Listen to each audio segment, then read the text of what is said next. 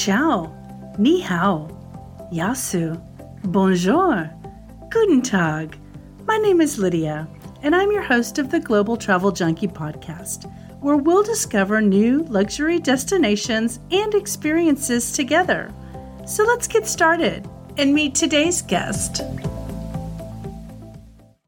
Hello, everyone. It's Lydia with the Global Travel Junkie podcast and YouTube channel. And today I'm excited to introduce you to our next guest. We have Jackie Singer. Hi, Jackie. Hi. Nice to be here. How are you today? Great. How are you? Awesome. So I found Jackie through social media, so I don't know her, and I'm going to allow us all to get to know her better on the show. But what she has to bring to the conversation is some very exciting, smart money tips when it comes to traveling luxurious.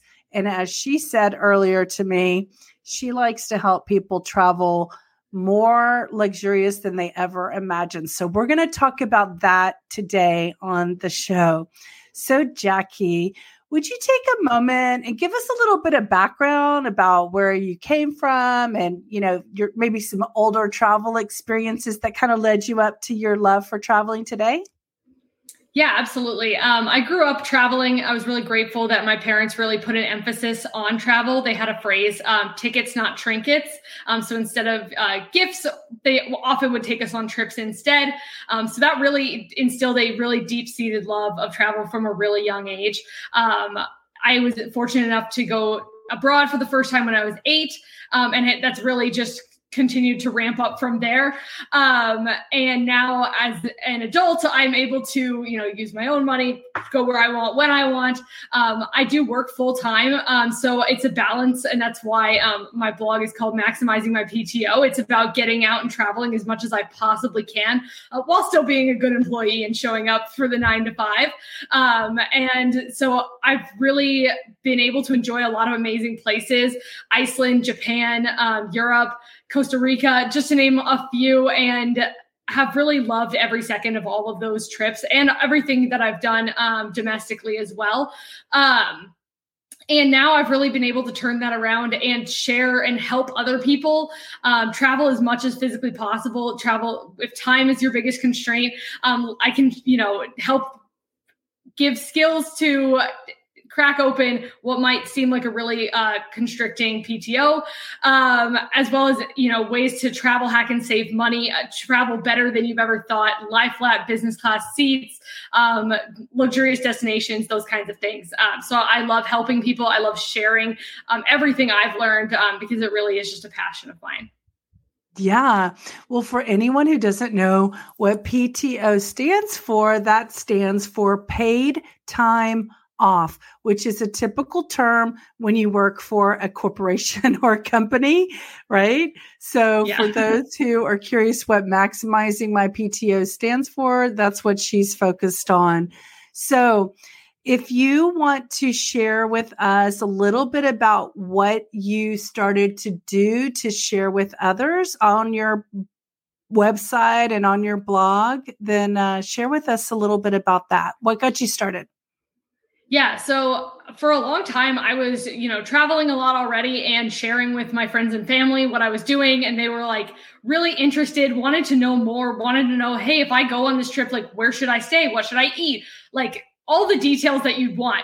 And they were like, you should start a blog. You should start a blog. I probably had people say that to me like 50 times. And eventually I got to the point where I was like, I should start a blog. And I did. And really finally took that dive, and it's been a really fun journey. Getting to go into the nitty gritty of everything about a place, reviewing the good, the bad, the ugly, which is mostly good for the record. But every detail that you'd want to know if you were planning a trip from scratch to that destination, that hotel, wherever it is, and knowing if that's a good fit for you. And it's also expanded into the world of travel hacking, which is when you are able to use things like credit card points, airline miles, and things like that to fly for free or really reduce prices. Yeah.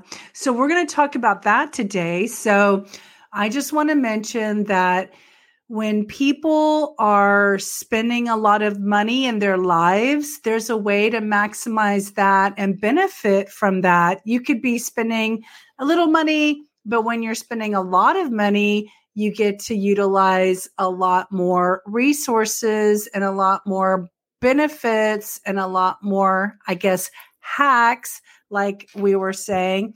That word is, I think, for some people, a trigger word, the word hacks, just because we hear that around security so much, right? But the hacks happen to be how to maximize what the organizations, the companies, the businesses, the airlines are offering in order for people to utilize their credit cards.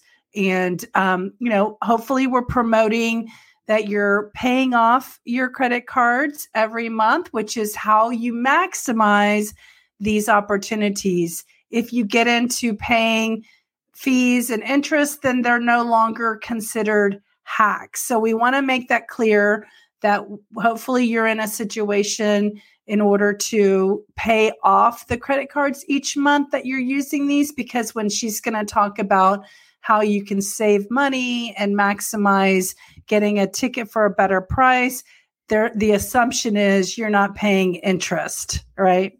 Absolutely. That is, rule number one. If you can't, do not pass go, do not collect $200 if you cannot pay off your cards every month, because otherwise you're losing more money than you're saving in points, 100%. So that financial responsibility is absolutely key. But assuming that you have that and you've established that good relationship with credit cards and money in general, then you can really crack open the world of travel hacking and credit cards and really getting so much more value out of them than you ever thought possible. I really got deep into this about a year ago, and I've actually amassed about 1 million points, 1 million transferable points, I should say, across Amex, Capital One, and Chase, allowing me to transfer them to tons of different airlines and hotel programs as I want to. And I've booked, over 7 different business class trips already. So the numbers just keeps going up. 1 million. Let's just let that sink in. 1 million points. Can we give you a little shout out and a little pat on the back? That's amazing. And we know it's probably not because you spent 1 million points, which is what the whole point is that she's going to talk about how to achieve extra points just for opening a particular card. So I want to give a little name shout out to each of the name of those cards, because who knows, maybe one will become a sponsor of my podcast after you tell the names. So you were telling me about the Chase card. What was the name of that one? Can you list the names of those cards so people can know what you utilize? Because I have a Chase card, but mine's a mileage card. Yeah, the ones that I personally have in my wallet are the Chase Sapphire Reserve card, the Amex Platinum, the Amex Gold, and the Capital One Venture X, as well as a couple co-branded cards, but those are not the main. Those are the side players. The ones I just mentioned are the main ones. Awesome. Well, that's great. I'm sure they appreciate your shout out, because this will be an evergreen video that'll be out there for a long time to come. So great. So start us off. You said a year ago, 12 months ago, and you have amassed from April to April, I'm assuming, 1 million points. Like, where did it start from a year ago? Yeah, so a year ago is when I opened the Chase Sapphire Reserve card. I want to say the sign-up bonus was about 60,000 points, which it was probably the lowest sign-up bonus of all the ones I had over the course of the year. But even that is enough for somewhere out, you can fly a business class for less than 60,000 points. So it's worth a lot. And then from there, I got really strategic with which cards I used for which purchases, because different cards earn at different rates. For example, the Amex Gold is great for groceries and restaurants because it's 4 points per dollar spent in those categories. The Amex Platinum, I get 5 points per dollar spent on flights when I do pay in cash. Chase is great for 3 times points on all travel related things. So I use it for all travel related things that aren't flights. And then the Capital One Venture X is a base at least 2 points per dollar on everything else. So that's where all my miscellaneous spend goes. If I order something on Amazon, I use that card and those kinds of things. So what do you buy your gas with? What do you pay for your gas with? Which card? So I don't actually have a gas card, a card that earns extra points on gas. So I use the Capital One Venture X, but that's because I rarely have to fill my tank. I live in the city. Oh, that's right. You don't drive that much. We probably fill our tank once a month at most. It's just not a big enough expense to worry about it as a category. Okay. So that's why everyone should look at their own spending and see what categories are you spending the most of your money on, and then strategically look for cards from there, because there really is no one best card. That's why I have a lot of cards, but that's why I can't even recommend necessarily that everyone should have the exact same cards as I have. You have to look at your own spending habits and see if you're paying a lot on flights. Yeah, the Amex Platinum is probably a great deal. If you spend a lot on gas, get a card that has gas rewards. I love that. And that's things like that. Tip. In fact, there's a credit card out there with a company called Built, which is a newer company that allows you to get points on your rent if you rent, which is a great for anyone who doesn't own a home and is renting month to month. You're getting points on, thousands of dollars in spending that you have to pay no matter what, which is typically not something you can use a credit card for in many cases. So you're kind of circumventing that typical having to use a debit card in those cases. That's amazing. Speaking of rent, tell them what you were sharing with me before about when you own a house. Right. So like I said, Built is for renters. However, there is a program that I learned about, unfortunately, after I bought my house, or I would have utilized it. So I don't have firsthand experience, but it's called Real Buyer Network. And if you buy your house through them, you can earn 1 Amex point per dollar spent on the house. So that's hundreds of thousands of points, like whatever the value you spend on the house is, whatever that purchase price is, that's how many Amex points you can get. That could be real big savings. Like that alone could be a trip to, any of the most luxurious places in the world because of how much that value those points hold. And points are a currency in and of themselves. And so you want to get the most out of it, just as you want to get the most out of your, US dollars or whatever currency you're working with. Yeah. And the more expensive your house, the more the faster you're going to rack up those points, right? That's all relative Absolutely. To how expensive your house is, right? Absolutely.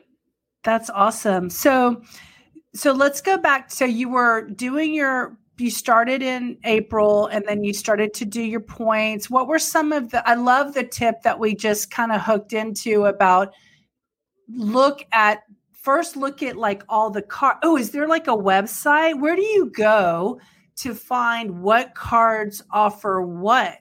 Is there a place? So there's a few great resources. I would say if you're just starting out in this world, the Points Guy is a fantastic resource. That's one of my favorite websites to follow. I've signed up for their newsletters and things like that. That was a really good into understanding it. And they do have card comparison tools on their website. However, you can also go directly to the bank's websites and compare for yourself because that's, obviously the banks want you to sign up for their cards. So it's right there on. Yeah. And then as well, when you're looking to sign up, a really big strategy, especially if you have, a friend that you're willing to rope into your travel hacking or a significant other, like I have my fiance who lets me kind of use him and his ability to sign up for credit cards. You can refer people to credit cards and get a sign up bonus when they hit their sign up bonus. You can get some points as well. So I've gotten referring my parents to credit cards, referring friends, things like that. I've been able to amass even more points that way, and along with getting them roped in and hooked on the thrill of travel hacking and the thrill of booking luxurious, flights and stuff, all for free or just paying taxes and fees. Yeah. When you're going on your trip with your family members, you said Christmas, are they using any of the points to fly, in the seats near y'all? Or are y'all going to stay in business and they're going to be in the back of the couch? So I actually, this was kind of around the time we were booking that trip was when I was trying to teach them about it. Because obviously a lot of people grow up really skeptical of credit cards and I'm just not really sure everything they can do. I know, Dave Ramsey told everyone credit cards are evil, and they're not if you're responsible. And so if you pay them off, right? And you pay them off, right? So my parents used signing up for the credit card, or they signed up for the credit card, then bought the flights on that credit card to hit the sign up bonus, which is really great if you have upcoming expenses that exceed maybe what you would normally spend.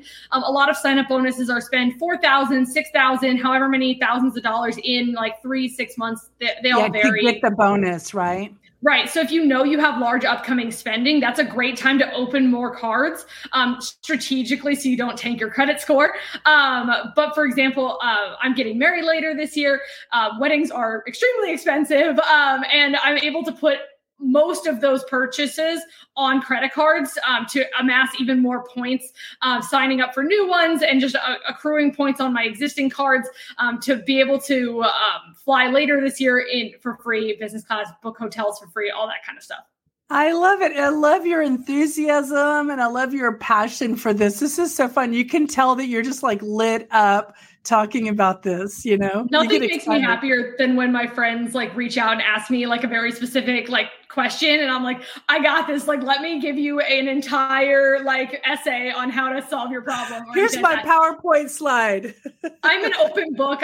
Everything I know, I want to share with everyone because, knowledge is power. And that's how you can be the best traveler in general, whether that's like travel tips on what type of bags to bring or literally like how to book the flights and things like that. A lot of places where travelers get tripped up is that when you have these transferable points, the credit cards obviously encourage you to book through their portals. And those are usually a very low redemption rate. So a $1,000 flight booked through their portal will probably cost you 100,000 points. But you could get that same $1,000 flight for maybe 30,000 points if you transfer them out to an airline partner. So that's where a lot of the value is. And that's where a lot of people just starting out get tripped up is they don't understand the power of transferring those points out. And so that's where I love helping people with those kinds of things because they can get, 3 flights for the price of 1 that they would have gotten in the portal.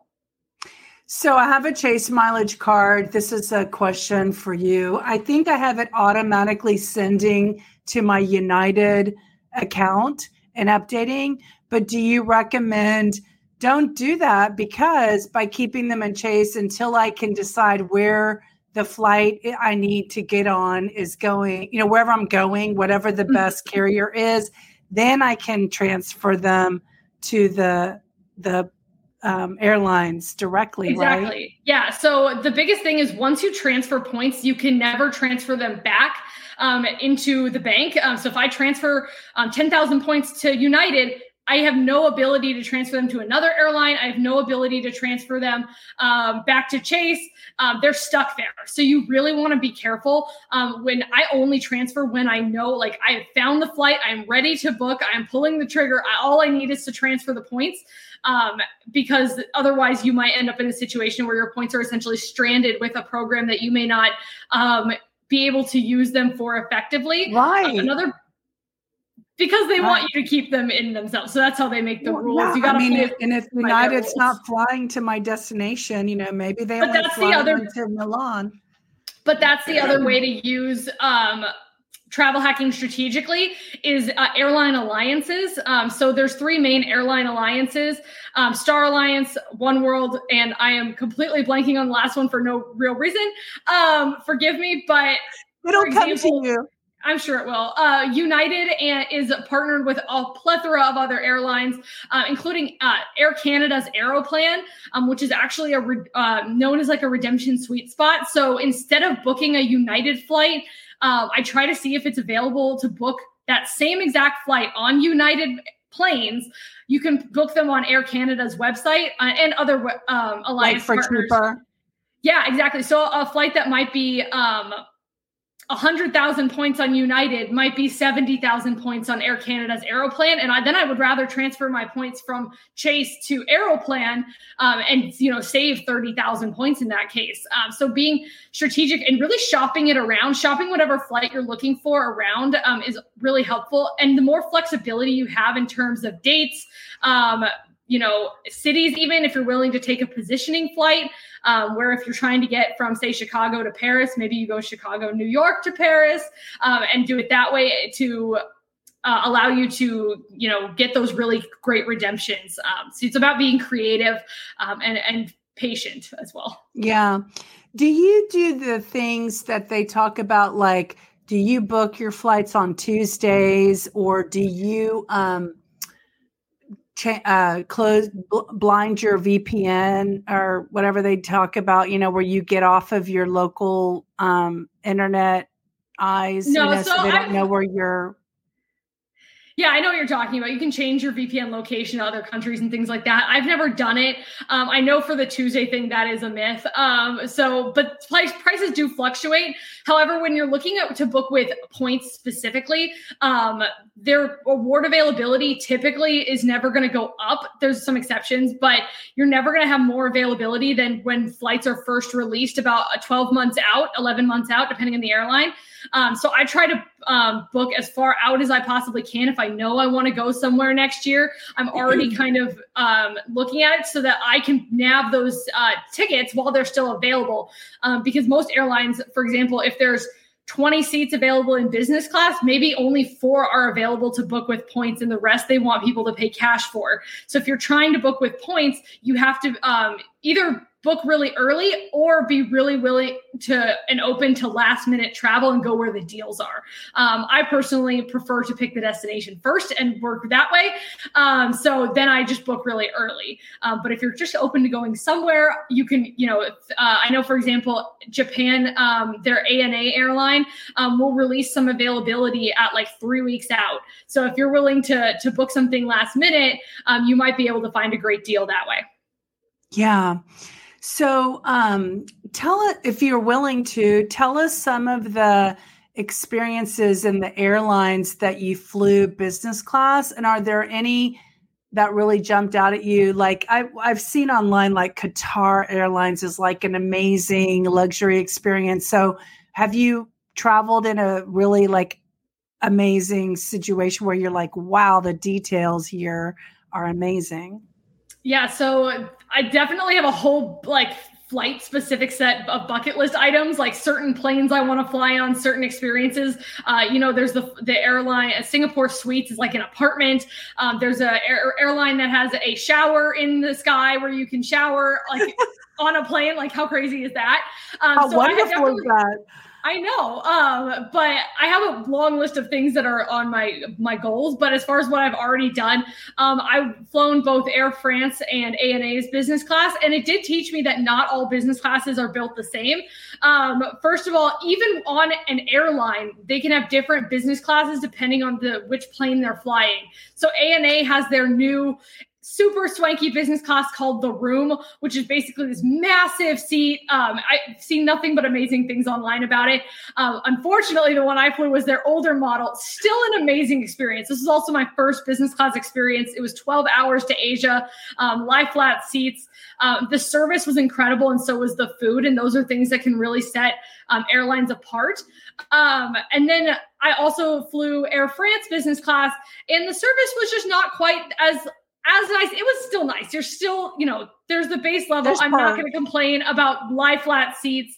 But it was also Air France's older business class model as well. And I thought they had done a plane swap. So even if you book a flight that you think is on a airline's newer business class, Airbus or something, they could switch the planes at any time, including day of. And you could, end up on an older model, and they don't have there's no a recourse for that. Yeah. They're still providing the service that you paid for, which is business class ticket, even if it's on the older model. So unfortunately, it's not like you can get points back or anything like that when that happens. But definitely on the bucket list to go and experience the newer versions of these planes, because these airlines are always evolving in what they're trying to offer and the products that they're trying to entice people to fly on. And that's, in addition to the destination, like the joy is in the journey. Especially if you're flying business class, you can really have an amazing experience just while you're in the air. It's been great flying business class. I have several more trips booked later this year on Iberia, EVA Air in their business class seats. So I'm excited to continue to compare different airlines. But another sweet spot that I've found is that I got the opportunity to fly back from Japan on Air Canada's premium economy, which is kind of this like in between that has recently come out in the past few years that a lot of airlines have put out. That's kind of this in between the luxurious business class with lie flat seats and the super cramped economy seats. And I will say, premium economy was nice. Like, it doesn't lie flat, so you're not going to get as comfortable as you would in a lie flat seat. And premium economy will vary a lot airline to airline. So some airlines, you get the business class and food and drinks for free, and other airlines, you get the economy food. Air Canada's I had a really great experience on. There's like a footrest in the seat. So you're still quite comfortable. There's still an amenity kit on Air France premium economy, those little luxuries that make that experience way better than flying economy. So that's something I had recently tried out that I'd be willing to do more in cases where business class just isn't in the cards for whatever reason. Yeah, and it was nice. Okay, so I want us to share one experience that was so unique that you were sharing with me earlier in the wrapping up towards the end of our conversation. And that was, I believe you said you were going to Japan and you stayed in the JFK terminal. You want to talk about that and share that experience and about the kind of the price point of the rooms and everything? Yeah, so it was actually on my flight last month where I was going to Paris, but we found business class flights from JFK to Paris. There weren't any available that worked with our timing and things like that out of Chicago. So we took a positioning flight from Chicago to JFK and spent the night at JFK. And then the next evening was when our flight was. So we had about 24 hours in New York. And I had always wanted to stay at this hotel since it opened, I believe, in 2019. And what it is the TWA hotel at JFK Airport. It is the only airport hotel at JFK, and it is made out of the old TWA, which is an airline that no longer exists. Their old terminal that they have transformed into a 1960s aviation-themed hotel. And it really is like stepping back in time. The check-in counter where you check in for the hotel is where you used to like weigh your bags and things like that. It looks like an airline check-in area. Mm-hmm. And everything down to, the sunken lounge seating, very 1960s, the music playing, it's just continuous 1950s and 60s music, really gets the vibe going. The rooms, mid-century modern furniture, there are modern amenities, like, flat screen TVs and things like that you've come to expect in a hotel. So you're hardly roughing it. But the light switches look like light switches that they would have had in the 1960s. So it really is like stepping back in time, but not just to the 1960s, but specifically to the golden age of aviation. Because some of the rooms look out onto the JFK Terminal 5 runways. So all day and night, you can watch the planes take off from your room, which is just the most incredible experience. If you're into aviation, if you're into history, this hotel is for either types of these enthusiasts, and I'm both. So it was just like a dream come true to stay here. And it's a very unique experience. There's an old Connie airplane that they've turned into a bar that sits right outside of the hotel. So from the sunken lounge, you can see out onto that airplane and then go into it, take the stairs up like you would getting onto a plane.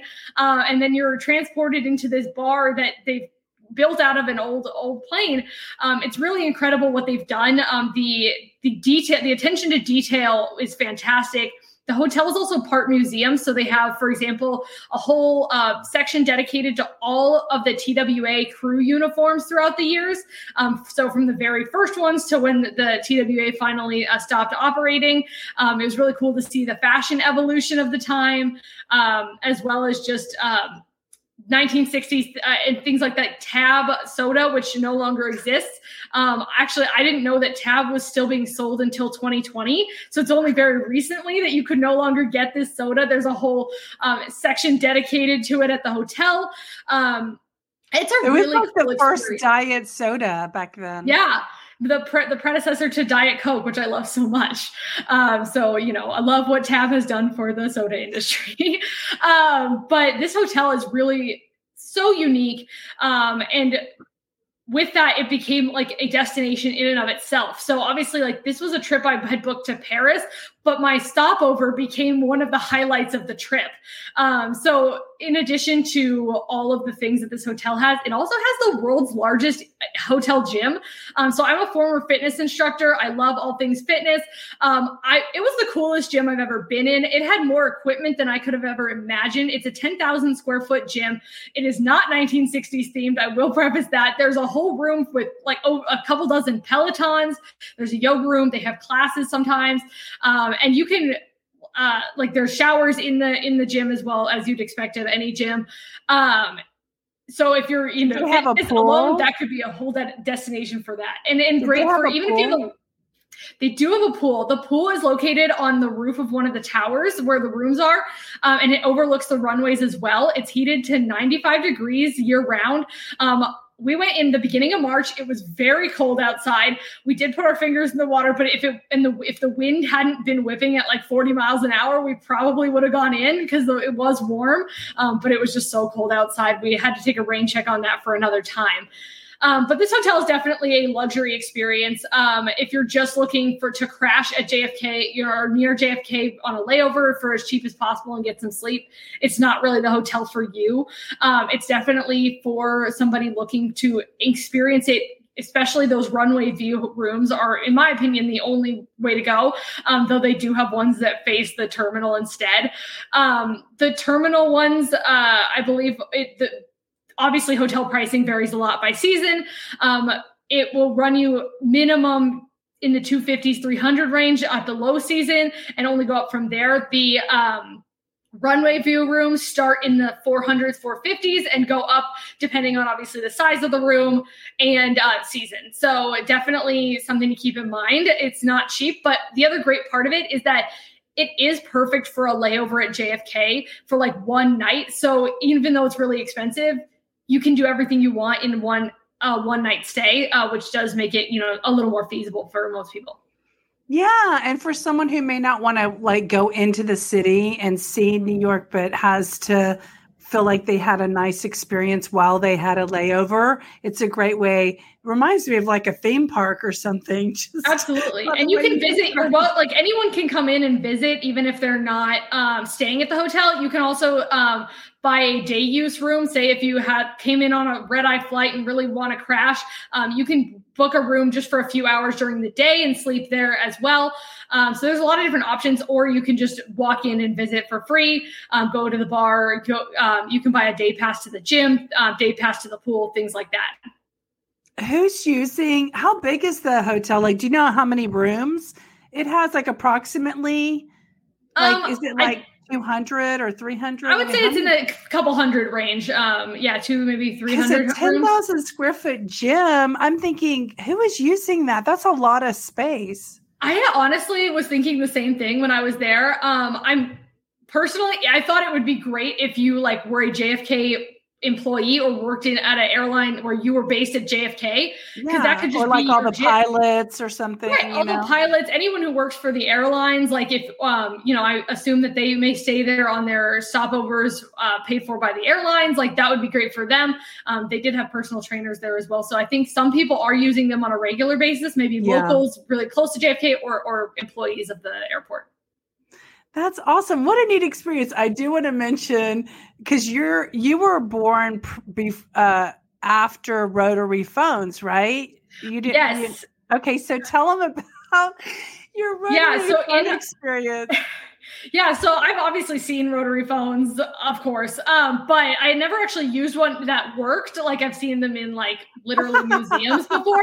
However, in keeping with the 1960s theme, every room in the hotel has a rotary phone instead of like your normal hotel phone, and it works. So I, was able to dial a phone number and it rang and somebody picked up the phone, like just like as if I had used my cell phone, which was just a really fun experience. There are also the ones in the room are free. And then the ones downstairs in the lobby, they have ones, I believe they're 5 cents, just like they would have been back. It's like a row of them, just like a phone booth would have been, but they're all like phone booths.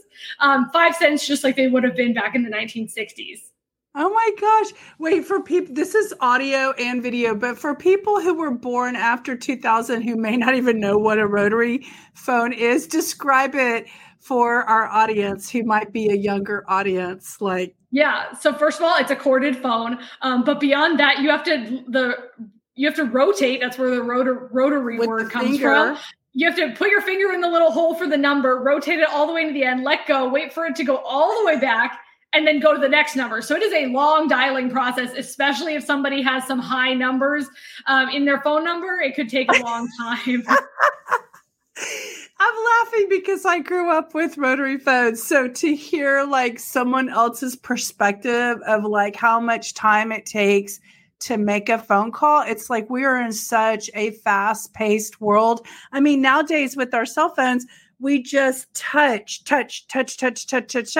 And then if you have them on speed dial, you hit one touch dialing and you're boom, connected instantly to Europe or Asia. Yeah, as much as I love the history portion of the hotel, it did also make me very grateful for the modern things we have, like cell phones and things like that. There was also in part of the museum part, it talked about the prices of things, everyday items and travel and things like that back in the 1960s versus today. And while, of course, most things are grossly more expensive today, the one thing that was really interesting is that flight prices were not a crazy difference from the 60s to now. And I mean, obviously, a lot of that is that demand is higher. There's way more flights than there ever were back then. It was really a luxury experience back in the day. People didn't just hop on a plane willy-nilly. And now it's, I could hop on a plane if I want to go have lunch in Dallas or something and then come back to Chicago later the same day. It's much more accessible now, but it's interesting that the actual dollar prices, not that different. Yeah. I watched a show on Channel 8, which is like the PBS station here one time, and it talked about the beginning of airplanes. And it wasn't until, I think they call it the jet propulsion engine, that where people could go transatlantic and go across the ocean, and on like for commercial travel. And then they talked about how Pan Am, because they were going across the water, was one of the first, but TWA was right there with Pan Am, right? They were competitors. Yeah. And so they were showing how, and I'm sure you saw some of this in your museum experience, but they were showing how the traveling eating experience was like a 5-star restaurant back then. They even served in first class you on like silver service. Yeah, it's definitely crazy how nice it was. I mean, and to be fair, heavy. Oh yeah, absolutely. Weighing the plane down just with the silver. But it isn't really interesting. Like even flying business class now, if you're, used to flying economy, you're used to plastic, silverware, plastic plates and things like that. In business class, you do usually get ceramic plates, mugs, metal utensils, dishes, like you get actual dishes, and in some airlines, the food does come from top renowned chefs around the world that help curate and create the food. So when you do fly luxury, it's maybe not quite, it's not literal silver like it would have been back in the 60s, but it is still a very luxurious experience. You can still have caviar on a lot of these flights, $1,000 bottles of champagne and things like that. In an actual glass. In an actual glass, yes. The little things we appreciate, right? Absolutely. Awesome. Oh, great. Well, it's been really fun chatting with you. And as soon as you go to some of do you want to tell people where you're heading, like what you're looking forward to this year? And maybe we'll have you back, especially for the Antarctica trip, right? Yeah. So the end of this year, beginning of next year is the most epic 2.5 months of travel I think I will maybe ever have in my entire life, especially in that short of a time period. But I'm going to all 7 continents in the span of 2.5 months across 3 different trips, including in the countries being Singapore, Australia, New Zealand, Egypt, Spain, Argentina, and then Antarctica. Wow, that's going to be exciting. I would love for you to come tell us about Antarctica. A lot of people don't go there because it's so expensive. Are you comfortable sharing about what it cost, about approximately what it costs just to go there? I mean, it's definitely a lifetime bucket list trip, right? Absolutely. And it's also like pretty recent. I would say that companies have been operating commercial, tourist cruises and things like that. Maybe only the past decade or so. It's pretty new. And it's still kind of like uncharted territories in a lot of the travel world. But it'll start you at least $10,000 a person probably. So, definitely not a inexpensive trip. And that doesn't include flights, I should add. So it's definitely not cheap, but it's absolutely one of the big bucket list items. I've always wanted to go to all 7 continents. I never really thought I'd do them all in such a short period of time. That kind of just fell into my lap, but I'm really excited. I think this next year you're going to earn your Global Travel Junkie badge. I need to get you a t-shirt. I love it. I love it. Have you going around the countries. Anyway, it's been so fun getting to know you and to hear all your fun, exciting adventures.